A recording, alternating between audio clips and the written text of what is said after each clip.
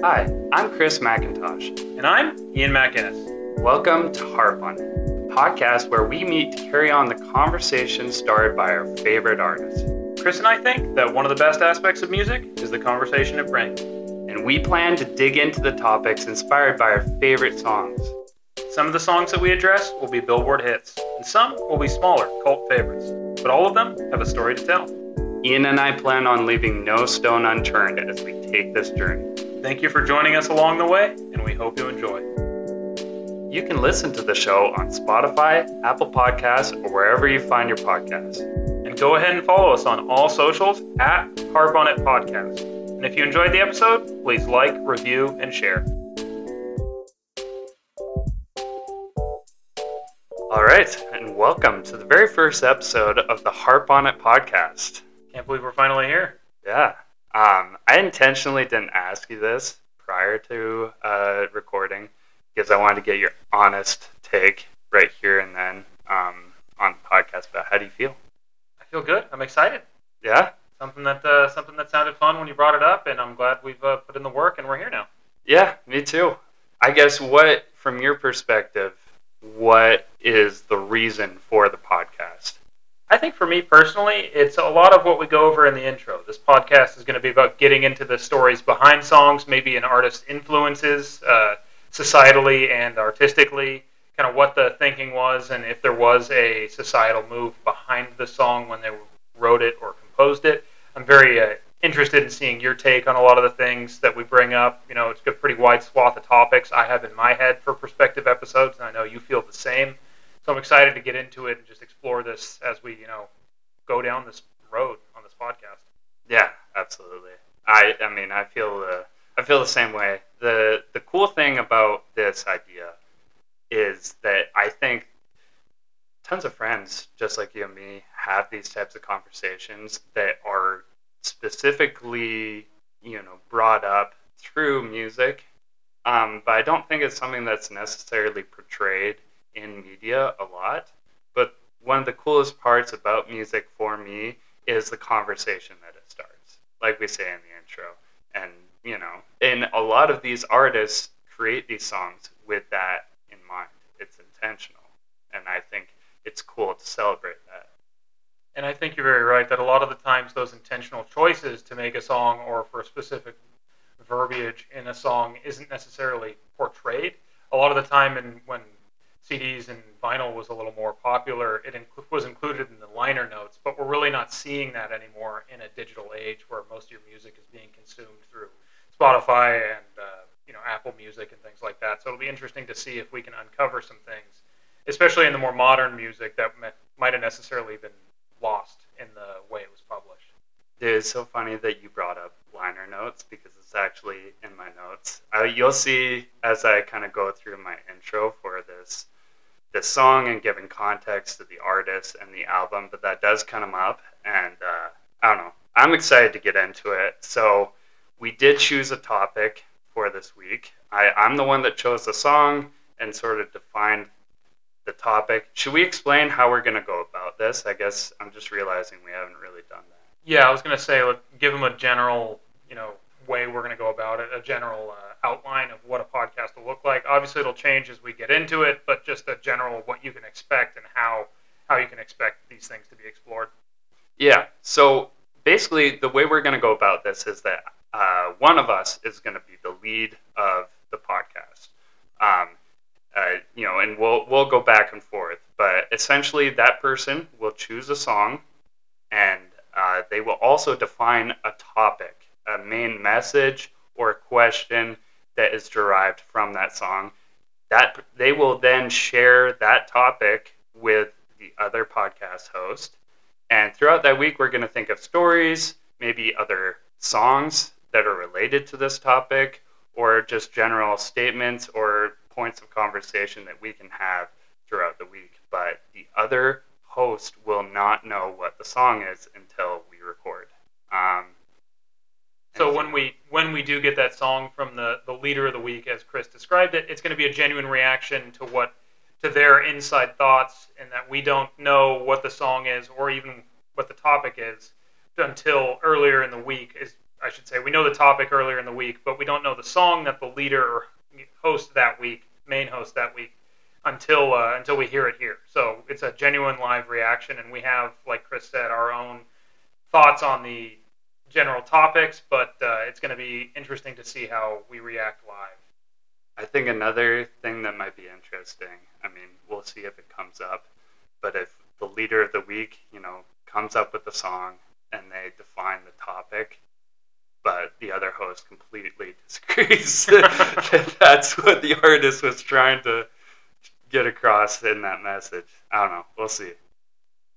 Yeah, any person can have a million ways to identify or look at a song. So it's an interesting topic as well.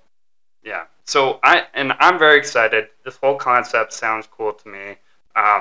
And I think the cool part of it as well is that, I mean, we're at least going to hit a few of people's classic favorite songs in here. But there also might be songs that you've never heard of before that you might enjoy and want to get to know the artists even further, since they're kind of bringing forward this conversation. So without further ado, I think we should get into today's topic.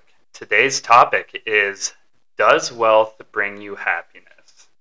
So based on that topic, Ian, I want to ask you, do you have any guesses as to what the song is? I only really have one guess. I know you're a big Kendrick Lamar fan, so I would say Money Trees, although it's not necessarily derivative of the topic you have. It's just knowing what I know about you, I could see that coming up just based on the title. I have a general guess that might mimic what I chose as a song to retort yours, or meet yours, but I really don't want to say the guess because I don't want to give away my reaction song yet. So I think that's fair. I can definitively say it's not Money Trees by Kendrick Lamar. Okay, I'm 0 for 1 because I'm keeping track. I mean, that might show up at some point. It's going to be hard to find a song from Kendrick Lamar to talk about, but we'll figure it out eventually. But no, it is not. This song is none other than Super Rich Kids by Frank Ocean.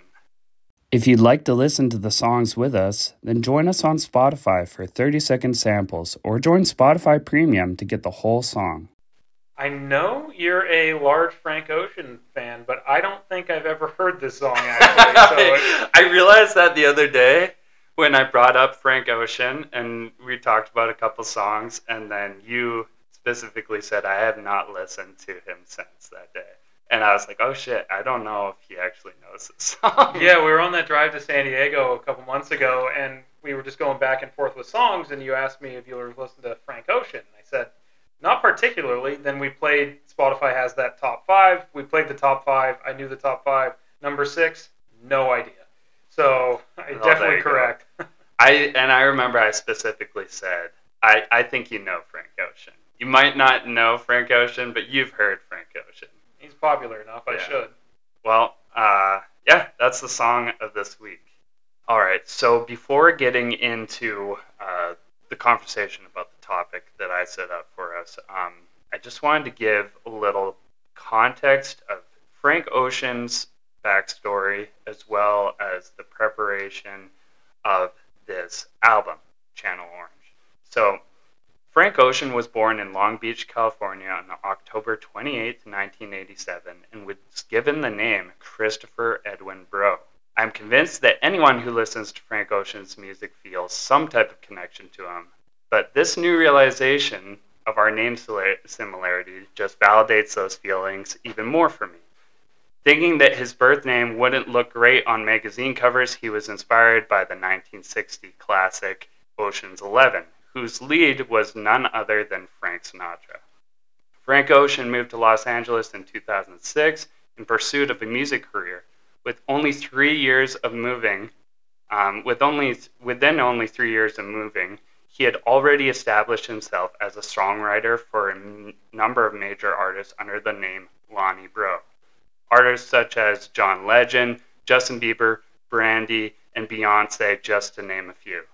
In early 2009, he joined the new creative rap collective Odd Future, which was composed of some big names such as Taco, Earl Sweatshirt, and the group lead, Tyler, the Creator. Although they weren't big names then, Ocean was intrigued by their creativity, optimism, and DIY approach to music. Later in 2009, he met producer Tricky Stewart, who got him signed with Def Jam Records. Def Jam famously neglected Ocean, leaving him with the decision to create his own mixtape, which he later published online for free, giving us the incredible body of work, Nostalgia Ultra. It was at this point that Frank Ocean's talent had truly become undeniable to both Def Jam and the world. So at this point, Def Jam essentially, they're forced to, take this guy seriously. But up until that point, they had just shelved him, which is just an interesting backstory for any artist, I think. The context on Channel Orange is that Channel Orange was set to release in July of 2012. That year, it won the Grammy Award for the Best Progressive R&B Album. In the present day, Frank Ocean is known for defying all titles and genres. He can't be held down by a category, and this is directly correlated to his groundbreaking innovation in music accompanied by visuals. His music is the perfect representation of who he is as a person. It's so rare that we get to experience an artist's untainted body of work just as they had wished it to come out. It's a true testament to the impact he has made in the industry, that everyone allows him the space to simply produce and write these masterpieces. From the public's perspective, he is defined by his art and nothing else. It's important that I reiterate that as a preface to this next snippet of history. Although it does not directly relate to our song's subject this week, I believe it's important context for this album as a whole. Only 6 days prior to the release of Channel Orange, in an effort to control his own narrative, Frank Ocean posted on his Tumblr what is now referred to as the Open Letter, a document that was originally intended for the liner notes on the vinyl. In it, Ocean opens up and describes his first love when he was only 19. He writes, "4 summers ago I met somebody. I was 19 years old, he was too." Ocean goes on to beautifully describe his malignant love for his friend, as well as the heart-wrenching hurt that came from the other boy's rejection. The impact of this quote-unquote open letter was grandiose, perhaps even greater than he could have ever even imagined. Frank Ocean's sexuality is not something he's commented on much since, but it's really not important. In a sense, it needn't have been explained back then either. However, I think Frank knew that the world was not ready for such openness. Nor was the world ready for the expression of queer feelings in such frank terms, no pun intended. It stirred up conversations, which is the exact premise of this podcast, the idea that art and honesty will always inspire us to have discussions. This honest depiction was not something Ocean needed to do, but he chose to bring us into his world. Ocean then addresses his 2 albums in the letter. He continues by saying, "I wanted to create worlds that were rosier than mine. I tried to channel overwhelming emotions. You see, Channel Orange did just that. The album is a collection of stories played out in each song, a concept album threaded together through the theme of flipping through channels on the TV. Ocean had created worlds in each song, and it couldn't have come from anywhere other than a place of true honesty." I think that's a very accurate perception that he's creating a world in each song just based on the song we just listened to.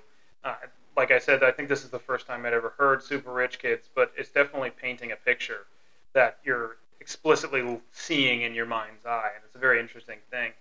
Do you think that his lack of attention from Def Jam went into the gap between his albums? I know that's a very common thought about Frank Ocean, is that each album has a lot of weight nowadays, since I think you said Channel Orange was released in 2012. What are your thoughts on that? It's really interesting that because it's been debated upon, and the reason why there's not so much of a clear answer is because Frank Ocean really just takes a step back from the public eye. Like, he comes out to release an album, and I think on the last album he came out with, which was Blonde, he actually did some press touring a bit, and then since then he hasn't really been back except for from what I'm aware of, is this, infamous Coachella concert. I don't know if you heard about that. This past Coachella concert, there's a bunch of drama that surrounded that, but it was yet a huge deal. Nobody cared because they were there to see Frank Ocean. He was here in the public eye. But Aziz Ansari, funnily enough, in his most recent special, he talks about talking with Frank Ocean. It's like, how can you afford to spend so much time away from like the limelight and have so much time between your albums? He's like, man, you just got to get comfortable with not making as much money. That's pretty much his response. Very interesting in the light of the topic we have. Does he tour these albums at all, or just not really? He's studio releases only. I'm unfamiliar with his body of work, publicly. So I think he used to tour more than he does, and I know that in the last album he did some shows, and I think even before his last album came out, between that gap of like 4 years, he did do some shows and even actually performed some of the songs on his most recent album. But it's not traditional of like what we think, like, Taylor Swift, who's doing like hundreds of shows around. I mean, that's an extreme example. She'll do a dozen shows in one city. But I was just curious. I'm sure that the commercial successes of his studio releases allow the record label, or allow him from the record label, I should say, a little more freedom. Kind of the same treatment he got from Def Jam, it seems, in the beginning, but this time it's on his terms. Exactly.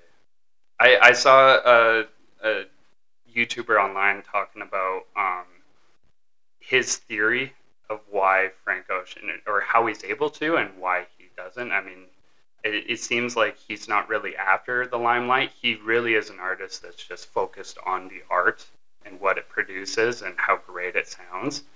But his ability to goes back to his experience writing for other artists. I think he made quite a bit of money off of that. Yeah, I know that if you're getting the song credits or the writing credits, that gets you a lot of the commercial, a lot of the funds from seeing those. And I know that a lot of the names you gave, John Legend and Beyonce, just to cut back and name a few, those are large artists. It's not you and I releasing an album. Yeah, it's huge. When I saw that, I was like, oh my God. Yeah, didn't know that. Gotta get a start somewhere. Yeah. So back to your other point as well about him creating a world even in the song. It's a really interesting song. Super Rich Kids describes a day in the life of a boy born into wealth. The braggadocious nature of the song gives the listener the initial impression that the boy's life is happy, free from restraints of career stress or general responsibilities for that matter. Yet, as the song goes on, and we, the listener, read between the lines, we see a life that's empty, a life that's lonely. We see a boy that uses drugs, material luxuries, and TV in an effort to find fulfillment and company. What it really comes down to is that he's in search of quote-unquote real love. And there are some great lines in the song that I have to point out. So the first one being, too many bottles of this wine we can't pronounce. Too many bowls of that green, no Lucky Charms. So he starts by describing a presumably large amount of wine this boy has consumed. Wines with the boy cannot pronounce, but consumes for the hell of it anyways, implying that the boy is abusing it in excess and is not fully appreciating it. Then there's a clever play on words describing that sounds like a bowl of cereal at first listen, alluding to the boy's youthful nature. However, with the removal of Lucky Charms, we realize the implication of a bowl of wheat. This is later corroborated with the line, "Start my day up on the roof, there's nothing like this type of view," a clear metaphor for starting his day off high. So the song's, it's kind of incredible how right away he's able to kind of just create this narrative about this, hypothetical boy that he's, formed in the song. I think getting back to that, the wine they can't pronounce, in excess, like you said, but then as well, it's alluding to the fact that perhaps the wine is from a foreign source. Just viewing this from a United States perspective is that it's a French wine or an Italian wine, something that is a little more costly than something you'd get from a local producer. So he's drinking in excess, and then also really isn't appreciating the quality of what he's using. He just is, spending to spend in materialism. 100%, 100%, and that, I mean, it's just a clever way to describe it in such a short period of time.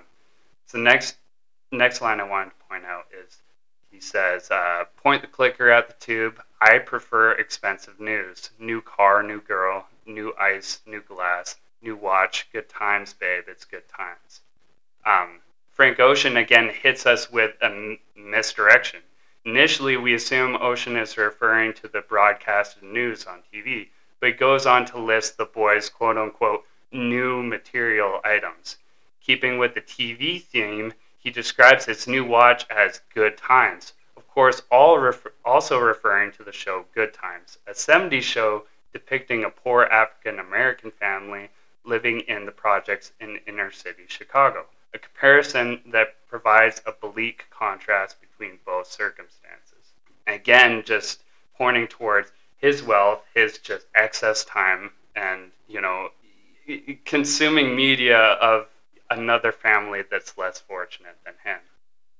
That's a good point about the Good Times. Obviously, I'm familiar with the television show, but I didn't read it that way or listen to it that way on the first listen through a few moments ago.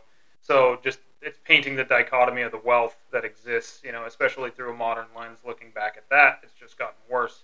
So it's very interesting the way he does that without me really knowing.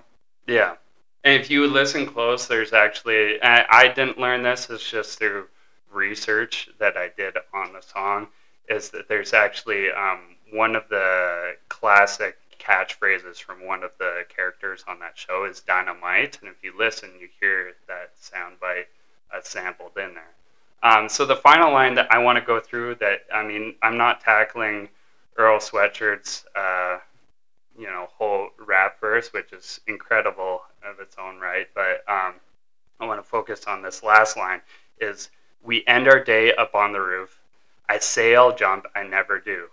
But when I'm drunk, I act the fool. Talking about, do they sew wings on tailored suits? I'm on that ledge. She grabs my arm. She slaps my head. It's good times. Sleeve rips off. I slip and fall.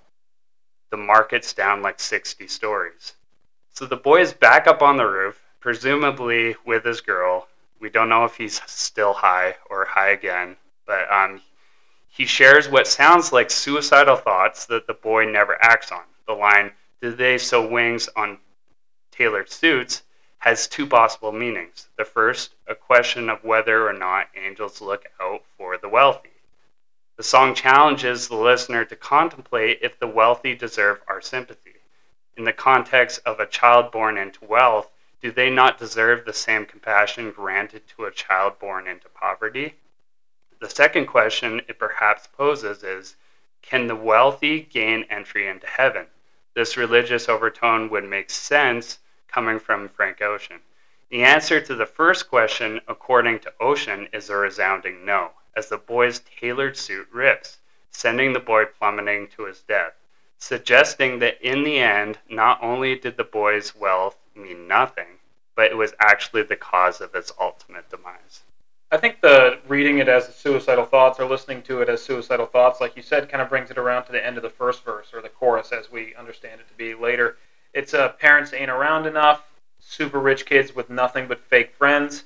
Just material wealth doesn't necessarily mean that you have everything. Obviously, you have material, everything you need, and all the cares in the world are really out there. Like you said, no career, no anything really going on that way, but it's still lonely. It's a lonely life at the top, and he doesn't have anything to do on a day-to-day basis, but that lack of structure and that lack of purpose seems to end up pushing him over the edge. Right. So I came up with the topic of, does wealth bring you happiness, which I think we can have a good conversation about. I think what Frank is really asking here is, why is it that instinctively sometimes we don't grant the same sympathy for children, especially that are born into wealth? Like, why is that? Did you grow up with any friends or kids that were pretty ridiculously wealthy? Or I think every neighborhood kind of had that family or that group of families that was on the outside, on the edge. Usually by their own choice, they'd associate amongst themselves, the country clubs and the yacht clubs and things like that. But I do think that we granted them less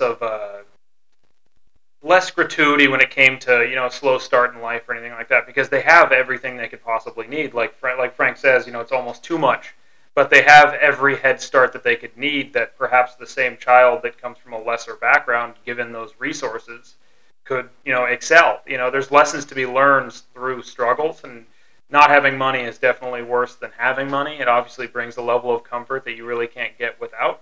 But there is something to be said about the struggle of consistently, or the lessons that you learn consistently having to live within your means.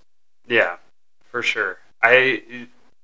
When I was growing up in elementary school, there was one of my best friends. I always loved going over to his house. I actually loved going over to most friends' houses because I had little brothers, and I just, didn't want to be bothered. My friends had video games. I didn't have video games when I was younger.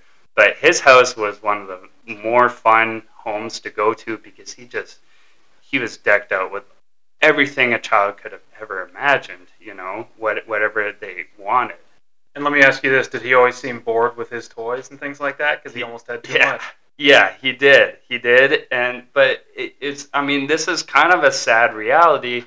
But what I didn't realize at that time was that his parents were splitting up.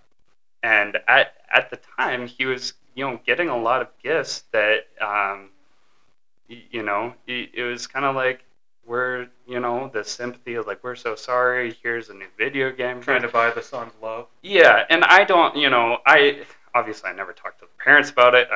This is all contextual, kind of hearing more about the situation, because I was just a dumb, oblivious kid looking at the time. Through adult lens.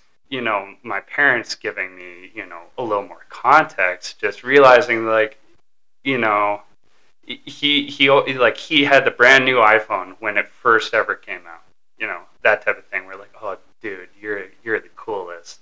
And it's not that he wasn't cool; he was very cool. But just this realization, like, oh, it's not everything.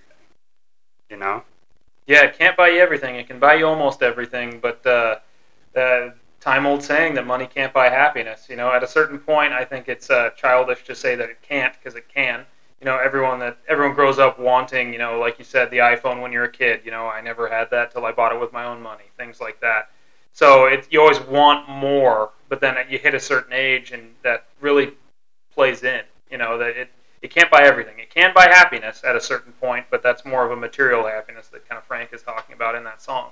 Yeah, 100%. So before we get into like a full conversation about this, I think we're already getting started naturally. You mentioned that you had a song in mind that's sort of related to this topic. I'm very curious to hear what that is. Yeah, I definitely do. I was kind of scared that you would have chose it, but it's actually an older one. I'd usually skew a little older on the music I listen to, but it's I chose "For the Love of Money" by the OJs. If you go through the lyrics, it kind of paints the other half of that picture.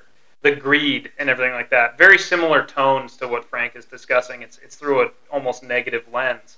But if you go through that song, it's the things that people will do for money. And it's just consistently being the greed causing dastardly actions.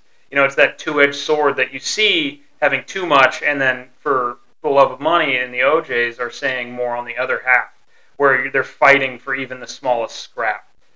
And we'll give it a listen now. I don't know if Chris is familiar with it, and then we'll circle back. I was just going to say, I bet if I listen to it, I know what you're talking about, but I don't. I have no idea. So. Yeah, I have some specific lines that I was going to reference, but I want Chris's general reaction on listening to it, and then we'll come back. You could just sing a little bit of it for us. I cannot sing, Chris. All right, we'll listen. All right, Chris, now that you've heard it, I'm sure you've heard it before, which, because kind of funnily, it was the Apprentice theme song, which in the light of the song and in the light of everything that's happened over the last 6 years with the old host of The Apprentice, it's kind of funny that was the chosen theme. But what are your thoughts on it in the light of Super Rich Kids that we chose as the leader song of the episode? I think it's a great choice. As you mentioned, I haven't really paid attention to the give yourself a round of applause. I haven't really paid attention to the lyrics of the song before, so it's interesting that you bring that up. So I'm excited to kind of dive into it a little bit. But I think it was a good choice. What's funny is that, yeah, I do know that song specifically from being the theme song for The Apprentice. And every time my wife, every once in a while, back when we watched that show, again, given the context today, don't watch it now, but every time I see my wife, I'd be like, money, money, money. Yeah, I'll be honest. I kind of started just when you gave me the topic, wealth and just happiness in general. I really started on a pretty basic level and just said songs about money. I love the OJs, very poignant music, and now we know lyrics as well. But I started here and I started listening to them in the song. I think I was on my way to Home Depot or the grocery store, and I just gave myself 30 minutes to really listen to a couple of them that I had chosen just by myself. And I really started to listen to what they had to say in the song, and I thought that I don't need to listen to any more songs. This is exactly what I really want. It starts out, with, like you just said, the money, money, money lyric at the beginning. It starts out almost, they sing a little happier at the beginning, and then some people really got to have it, some people really need it. Obviously, we all need money in a capitalistic society, but as the song goes on, it gets progressively darker. You can say there's the lines where people are afraid to leave their houses. You don't know who in the world they're going to beat for that lean, mean green, almighty dollar, money. There's a woman selling her precious body. There's people robbing their mothers and their brothers, all for that almighty dollar. And then they really wrap it up at the end in a very poignant way where it says, people, don't let that money change you. And I think that pursuit of money that they're describing becomes almost almost the path that certain people take in their life. Doesn't matter who they hurt in the path or what happens, the accumulation of wealth seems to become the only driving force in their life. I think there's a lot of people that we can think of off the top of our head, both in like celebrities and things like that, people in the media and also in our own life, that you've almost been cast aside in the pursuit of money. Obviously, everyone needs to do what's best for them, but it seems that a lot of the time it ends up, not being necessary, especially once you reach a certain point of money. So I just find that very poignant in the comparison of the super rich kids, where it's kind of the other half of that coin, where it's someone that was given everything their entire life outside of maybe that parental love and that affection from their peers, where everyone's really only with them for that money. And it kind of casts back to the OJ song, where that might be something that someone's doing for the money. Maybe the fake friends that Frank Ocean's describing hate themselves every day when they go home because they can't believe I'm hanging out with someone this vain or this, collected, but at the same time, I'm going to do it tomorrow. I'm going to be in this person's posse. I think you saw that a lot in like the 80s and 90s with a lot of the original rap groups, where the artists would have a posse of 200-300 people. I'm sure that's an exaggeration. I've just heard media stories where they would just they'd end up paying for everybody, and then the artist would end up broke just because everyone's clinging on just in that pursuit of money. That was actually one of the reasons Frank Ocean left LA for a little bit. He moved over to London for a bit to live over there. He felt, suffocated in LA. When one of his songs in his new album Blonde, he kind of refers to his house kind of being on fire, and he felt like he had to leave. He felt like people may be stealing from him, like people close to him, which is a sad realization that unfortunately I think, like you said, a lot of artists experience, because they're dealing with all this fame and wealth. The people around them don't necessarily know how to handle themselves. But it's it's almost like a trope nowadays with the posse, like I said, and then also where someone young, like let's say if this happened to Frank when he was 19, when he came to LA and started writing and then eventually released his first album, where you hire someone in your family as your manager. And then it ends up, okay, Uncle Tom or Uncle Frank, whoever it may be, is really good with money. He's the one in my life that I ask for money, advice on, stuff like that. So I'm going to hire him to be my manager, and they end up embezzling almost all of their money, and end up going to prison and things like that. It's almost a trope, like I said. So it's interesting to get into that as well. Yeah, absolutely. And so that's a sad reality for an artist, I like how that song really deals with the everyday man as well. The song that you just brought up. I mean, we can even think of, we don't need to discuss them, but we can think of like situations that aren't too far removed from ourselves, like in our family or friends, where money has drawn a huge wedge between either two people, or it's caused like legality issues or whatnot. So it really is this question of like, what is the right amount of money? What is too much money? What isn't enough? How do we share sympathy for other people that are in different situations? How do we tackle that? Because the question, like I said, that Frank Ocean really poses is, do rich kids not deserve sympathy as well? Do they not deserve, this type of compassion? Because I think it is this inherent feeling that a lot of us feel of like, oh, this celebrity is complaining how they don't have privacy, or they don't, and it's like, should we show sympathy to them? Or, like, why do we have this natural reaction to be like, come on, like, you have the best life or whatever? I think that's something that, it's a very pointed thought. I think that's something that we saw happen in COVID, where you saw the celebrities on the internet. Everyone was using social media much more heavily than normal, or depending on who you are, I suppose. But just to stay in contact, because you were staying indoors at the beginning. We knew nothing about the disease. Mm-hmm. And then there was the celebrities posting videos from their grotto or from their 10,000 acre backyard. The Imagine song. Yeah, we have to, everyone stay inside and stay strong. They have, at one point, they have enough money to not go outside and not go to work, where a lot of Americans, a lot of people around the world, who they referred to as essential workers that couldn't, transition a corporate role into a work-from-home environment, had to go to work every day just because there might be too many people in the house, or they needed rent still due on Monday, So it's just painted how out of touch some of them can be. And it's not necessarily the inequality with wealth that exists in the world isn't necessarily not necessarily. It's definitely something we know we can't handle or fix. The smartest economists in the world can't fix it. But it's just important that as we work through ourselves and, in a personal and emotional environment, that we need to just understand it is an issue, and understand, like we were saying, the sympathy and everything that Chris was referring to. Yeah. So here's something interesting. And I don't have in front of me exactly what year this was decided, but there was a specific study that was done on what is the sweet spot for wealth, like as far as tax bracket type thing. You're comfortable, Exactly, where you're comfortable. So the study showed that there is a sweet spot of wealth that someone can have, and if you move too far beyond that, and earning more money in a year, it started to have the reverse effect. Actually, that more money eventually cause more problems. Now, this is an average across the United States, and this may have been done, maybe up to like 3 or 4 years ago. So things have changed, but can you guess what that average salary, or I think average income was? Yearly income is what you're asking? I think I've heard that. I've never read the study.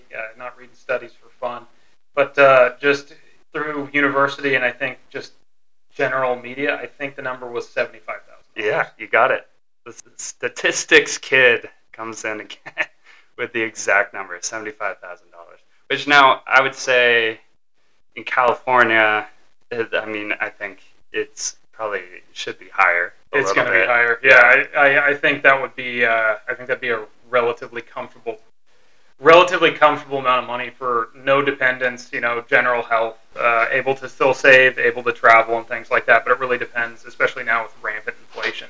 Obviously that would change, but it's definitely lower than one would expect. But I think you're going to receive a lot of, not backlash. We're not going to receive backlash for it. We're not the ones that wrote the study. But I think a lot of people will say, everyone always dreams of winning the lottery, saying, oh, if I just had $10 million, I'd be way happier. But I think now speaking about the lottery, I think that always brings people out of the woodwork. You know, everyone wants a favor. Everyone's always asking something from you. So I think that leans into the term or the point you were just saying, and that it does eventually equal a point of lesser return, where you are receiving less like physical stress from, you know, paying your bills on time and everything like that, but then there might bring more emotional stress where all of a sudden people are dependent on you if you do let them into that. And it leads to a lot of people, I'll use the lottery again as an example, by, you know, going on when they, I don't know if California does this, but I've seen the, you know, Nevada Powerball and things like that, where the person goes on TV to receive the check and they're wearing a mask because they don't want anyone to know that, oh, I just won $100 million. Really? Know? And then they just disappear. Yeah, I mean, that's smart.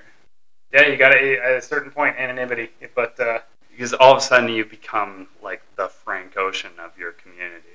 The people that know you, like, oh, this guy's a big shot. Let's, you know, I'd like some of that. What did they do to earn it? Literally nothing. They just bought a ticket, right? Yeah. It's the thought process that I can imagine a lot of people have. Yeah, and maybe even I deserve a piece of that because I gave them a stick of gum on the bus in 7th grade or something of that nature. So it's interesting. You know, people will justify it however they need to, but it definitely adds. There's this question that I've thought of a lot that isn't the same, but I think it directly correlates with this, is this idea of like what your ideal like end goal is, like what an achievement is. Because if you set goal to I don't know, work your way up in a company and be like upper management or partner. So like, you're saying like realistic goal of accumulation. I think what a lot of people deal with is, you know, once they reach that goal, it's like, what now? What do I have to strive for or live for at this point? Because you enjoy it for a bit, and then it's like, now I need to find a new goal. And it's this kind of existential feeling of like, is it ever going to be enough? I can imagine it's, you know, similar to when you have like $10 million just to spend.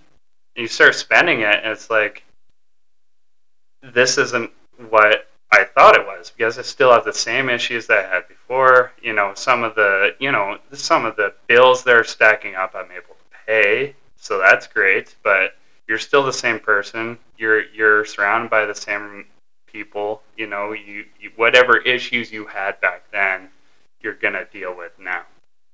I think actually, you know, back to music. Interesting interview with Billie Eilish. I think it was on Conan O'Brien or something like that, where she was talking about how she hit it big so early. You know, she's still only like, I don't know, maybe like 23, 24. And she's done stadiums like multiple nights in a row. Just a crazy, crazy career already. And she's only at the beginning of her life. Like, how could she go higher? You know, how could she climb higher? Like that's it. And it's not to say that her career is ending. That by no means at all, because she's a superstar. But how could she possibly exceed that? You know what I mean? Yeah, that makes a lot of sense, and it kind of paints it in the light of how do you stay well adjusted. From her response, you know, I'm not very familiar with Billie Eilish or her work, but from her response, it seems that she's going to try and stay well adjusted, where you really don't start to lean into the accumulation and, you know, the way it makes you act. Everyone knows the spoiled rich kid, you know, speak super rich kids, Frank Ocean. But everyone kind of leans into that. But it's kind of the same as when child stars, you know, they're getting paid less than we think they are as kids. But the most popular children's stars in the world end up, you know, off the rails, like Amanda Bynes is an example, and then Britney Spears as well with the conservatorship, whatever your thoughts are on that. But you end up a little loose in the head. You know, they seem, whether they have psychotic breaks or whether they're just really wacky, it seems that something's always off by hitting the pinnacle of what an average person would consider fame and wealth at such a young age. You know, what do you have to work for still? There's still a lot to work for, and there's a lot you can do with that money.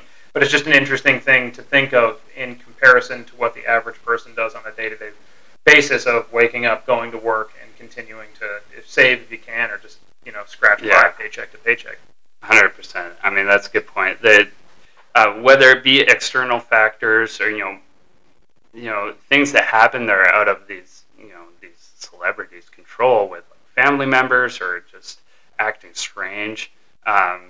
There is definitely a correlation with someone who is just hits it big with wealth from the beginning, and goes a little off the rails. Lose their piece of reality almost. Yeah, 100%. I did actually think of another song that related to this song.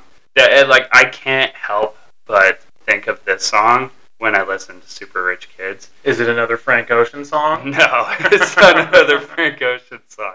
It's another one of my favorite artists, and it's Childish Gambino, Sweatpants. Okay. Have you heard this song? Let's give it a listen. All right. So, in my opinion, Gambino took a similar approach to his album Because the Internet. This was a world he created, a narrative following a boy born into wealth with a deceased mother and father, Rick Ross. It's a very strange narrative that he compiled with this album. The album was accompanied by a screenplay as well as a website and additional artwork. The song Sweatpants similarly follows a boy personifying the classic rich kid. Braggadocious exterior while simultaneously toiling with his existential thoughts. I won't do a deep analysis on the song, but Gambino informs us of his angst in the first line. Quote, watching haters wonder why Gambino got the game locked. Quote. Of course, sounds like another blowhard statement at first listen. With that said, keeping with the album's theme, Locked also refers to the boy's dread towards feeling stuck in an insignificant existence. Later in the track, Gambino makes a reference to Charlie Sheen's infamous interview with ABC's 2020 during his meltdown. The concept behind Sweatpants is this theory that rich people can go wherever they want wearing sweatpants or casual clothing. Gambino, in an interview, said rich people get to wear whatever the hell they want. It's a type of luxury afforded to the rich in which comfort follows them. Yet, as the song goes on, we can feel Gambino's anxiety rising, and his discomfort becomes more and more apparent until finally he erupts with anger at the climax of the song, where he says, I don't give a fuck about my family name, and he slams the table. And I think if you watch that music video, you can see the angst starting to build as he's in a diner, and if you don't know the music video, he walks into a diner, he sits down with his friends, he walks out to text someone, he walks back through a different door, and he ends up going through the same door, but at this point, his friends at the table all have his face CGI'd, onto the body. Again, it's a loop. He leaves the restaurant, texts somebody, comes back through that door, but comes back through the original door. Now everyone has his face, and it's just this weird existential theme crawling in. And actually, for Gambino's song, he's dealing with a lot of racial issues and a lot of things that backlash and hateful comments that he's had to deal with in his career.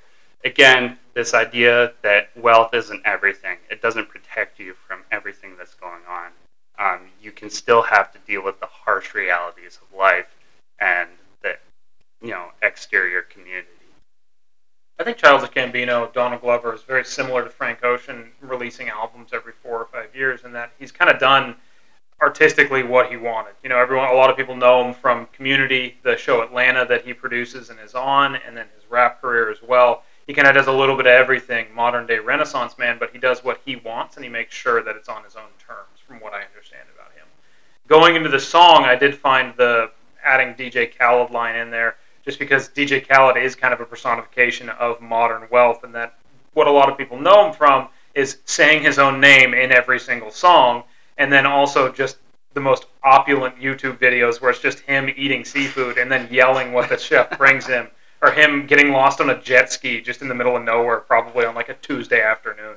Yeah. It's just, it personifies that modern day wealth and almost the accumulation of too much. Not too much, but, more than one theoretically could need. It's funny because now that you say that, there is a viral video that just was going around lately. I don't know if it's an old video, but I just saw it like a couple weeks ago. But you're talking about during COVID, where all these celebrities are saying we just need to be like together but apart, or whatever. There's this video of DJ Khaled walking around what I presume to be his backyard of like his mansion, and he has this big ass statue of two hands just cupping each other, and all he's doing in the video together is like we're stronger. puts his hands together. He's together we're stronger. The camera pans, and you see his house, and you see like his hedges, and it's all beautifully cut. And he's walking around with like this, very loud clothing. He's like, together. And then they go to another area where you see the scenic view, and he's like, together. It's like, dude, what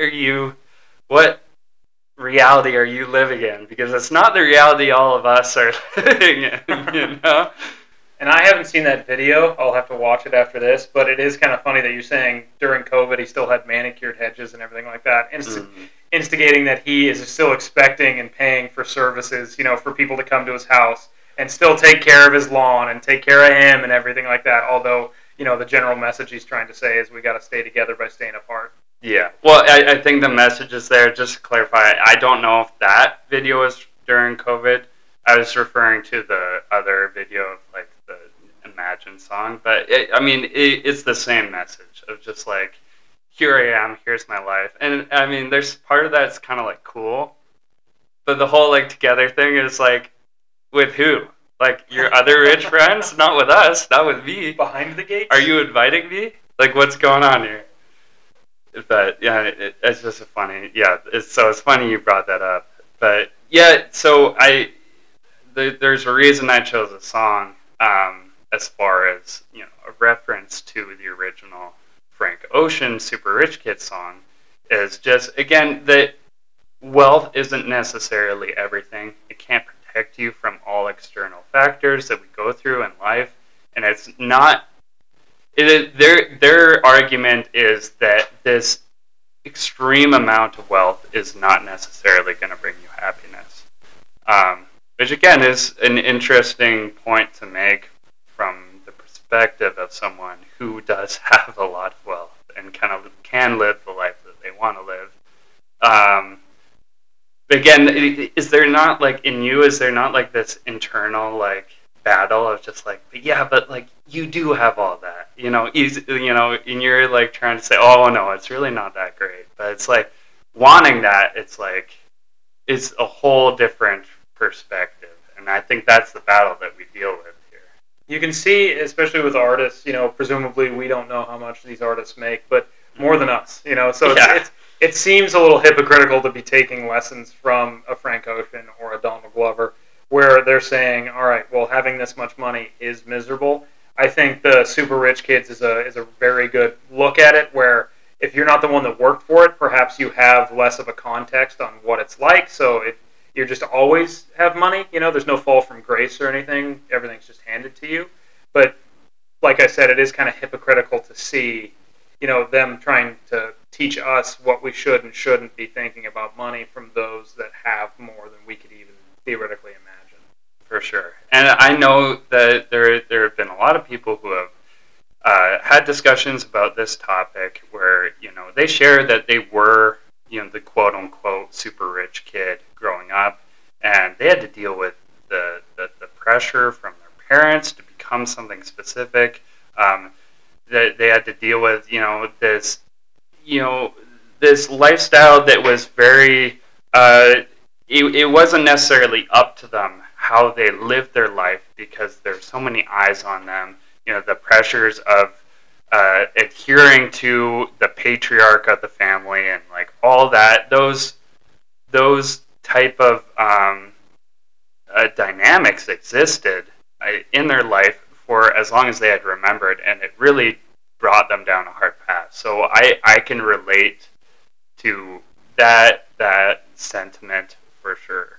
I think your last point is a good personification of what we were kind of talking about earlier, where money doesn't solve all issues. It just kind of potentially brings in more. Where, like you were saying, the kids that grew up a little more affluent than we're expecting, an average person to grow up as, It just replaces the issues with, it could be loneliness like in super rich kids, or expectations from the overachieving families that have like a lineage of all being lawyers that went to Harvard or something like that. So it just juxtaposes your issues. Us at the lower end of the spectrum, we're worried about getting our bills paid on time, making sure rent is made and things like that. And then as you scale into the middle, like we were talking about, potentially that's like maybe the golden point. I don't know. But or the happy point, whatever you want to say. And then as you kind of scale on the other side of the bell curve, where it's like, all right, now I'm not worried about where my next paycheck's coming from. I'm not paycheck to paycheck, but I am, worried about how I make my family look in the media, perhaps if you're a celebrity, or how I make my family or my father react to me. If unless I am that lawyer that goes to Harvard, will I receive love from the patriarch or the matriarch of the family? It just kind of changes the issues that you're theoretically going to experience on a day-to-day. Yeah, absolutely. And there's this idea that, unfortunately, we, specifically speaking of the United States, I do believe that there are certain, rights that I think should be attributed to everyone, that people shouldn't have to worry about healthcare, people shouldn't have to worry about certain things in our society that unfortunately we have to, right?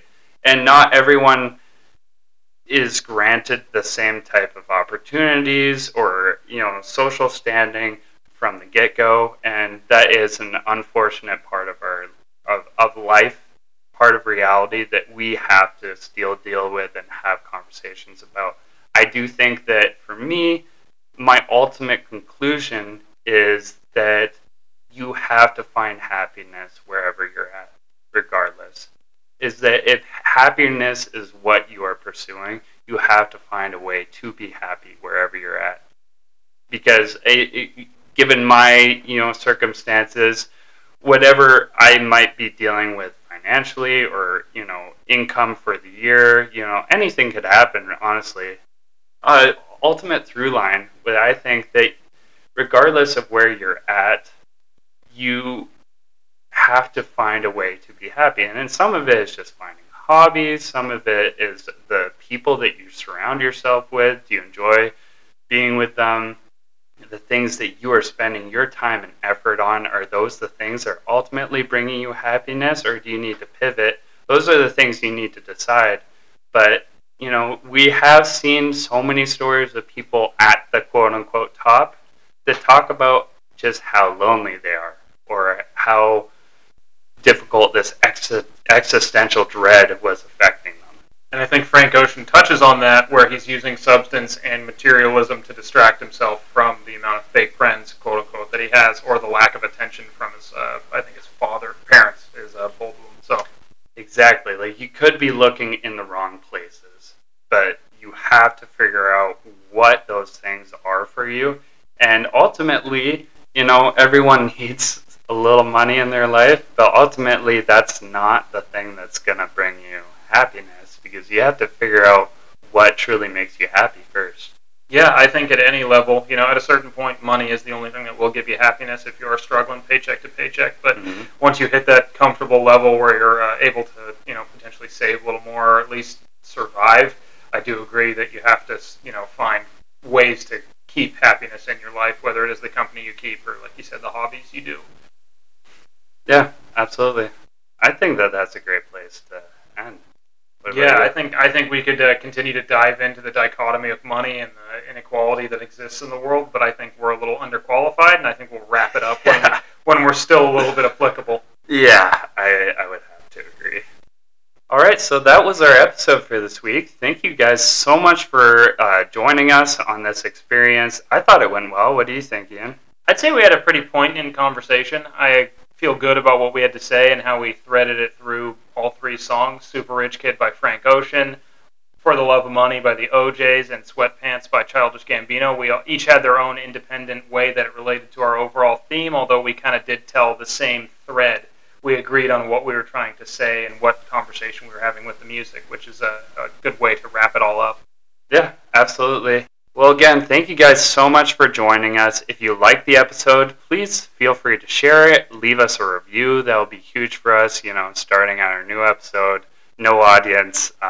We'd love to see this thing grow, but ultimately, I just really enjoyed talking with you, Ian. I think it was a great podcast, and we'll see you guys next time.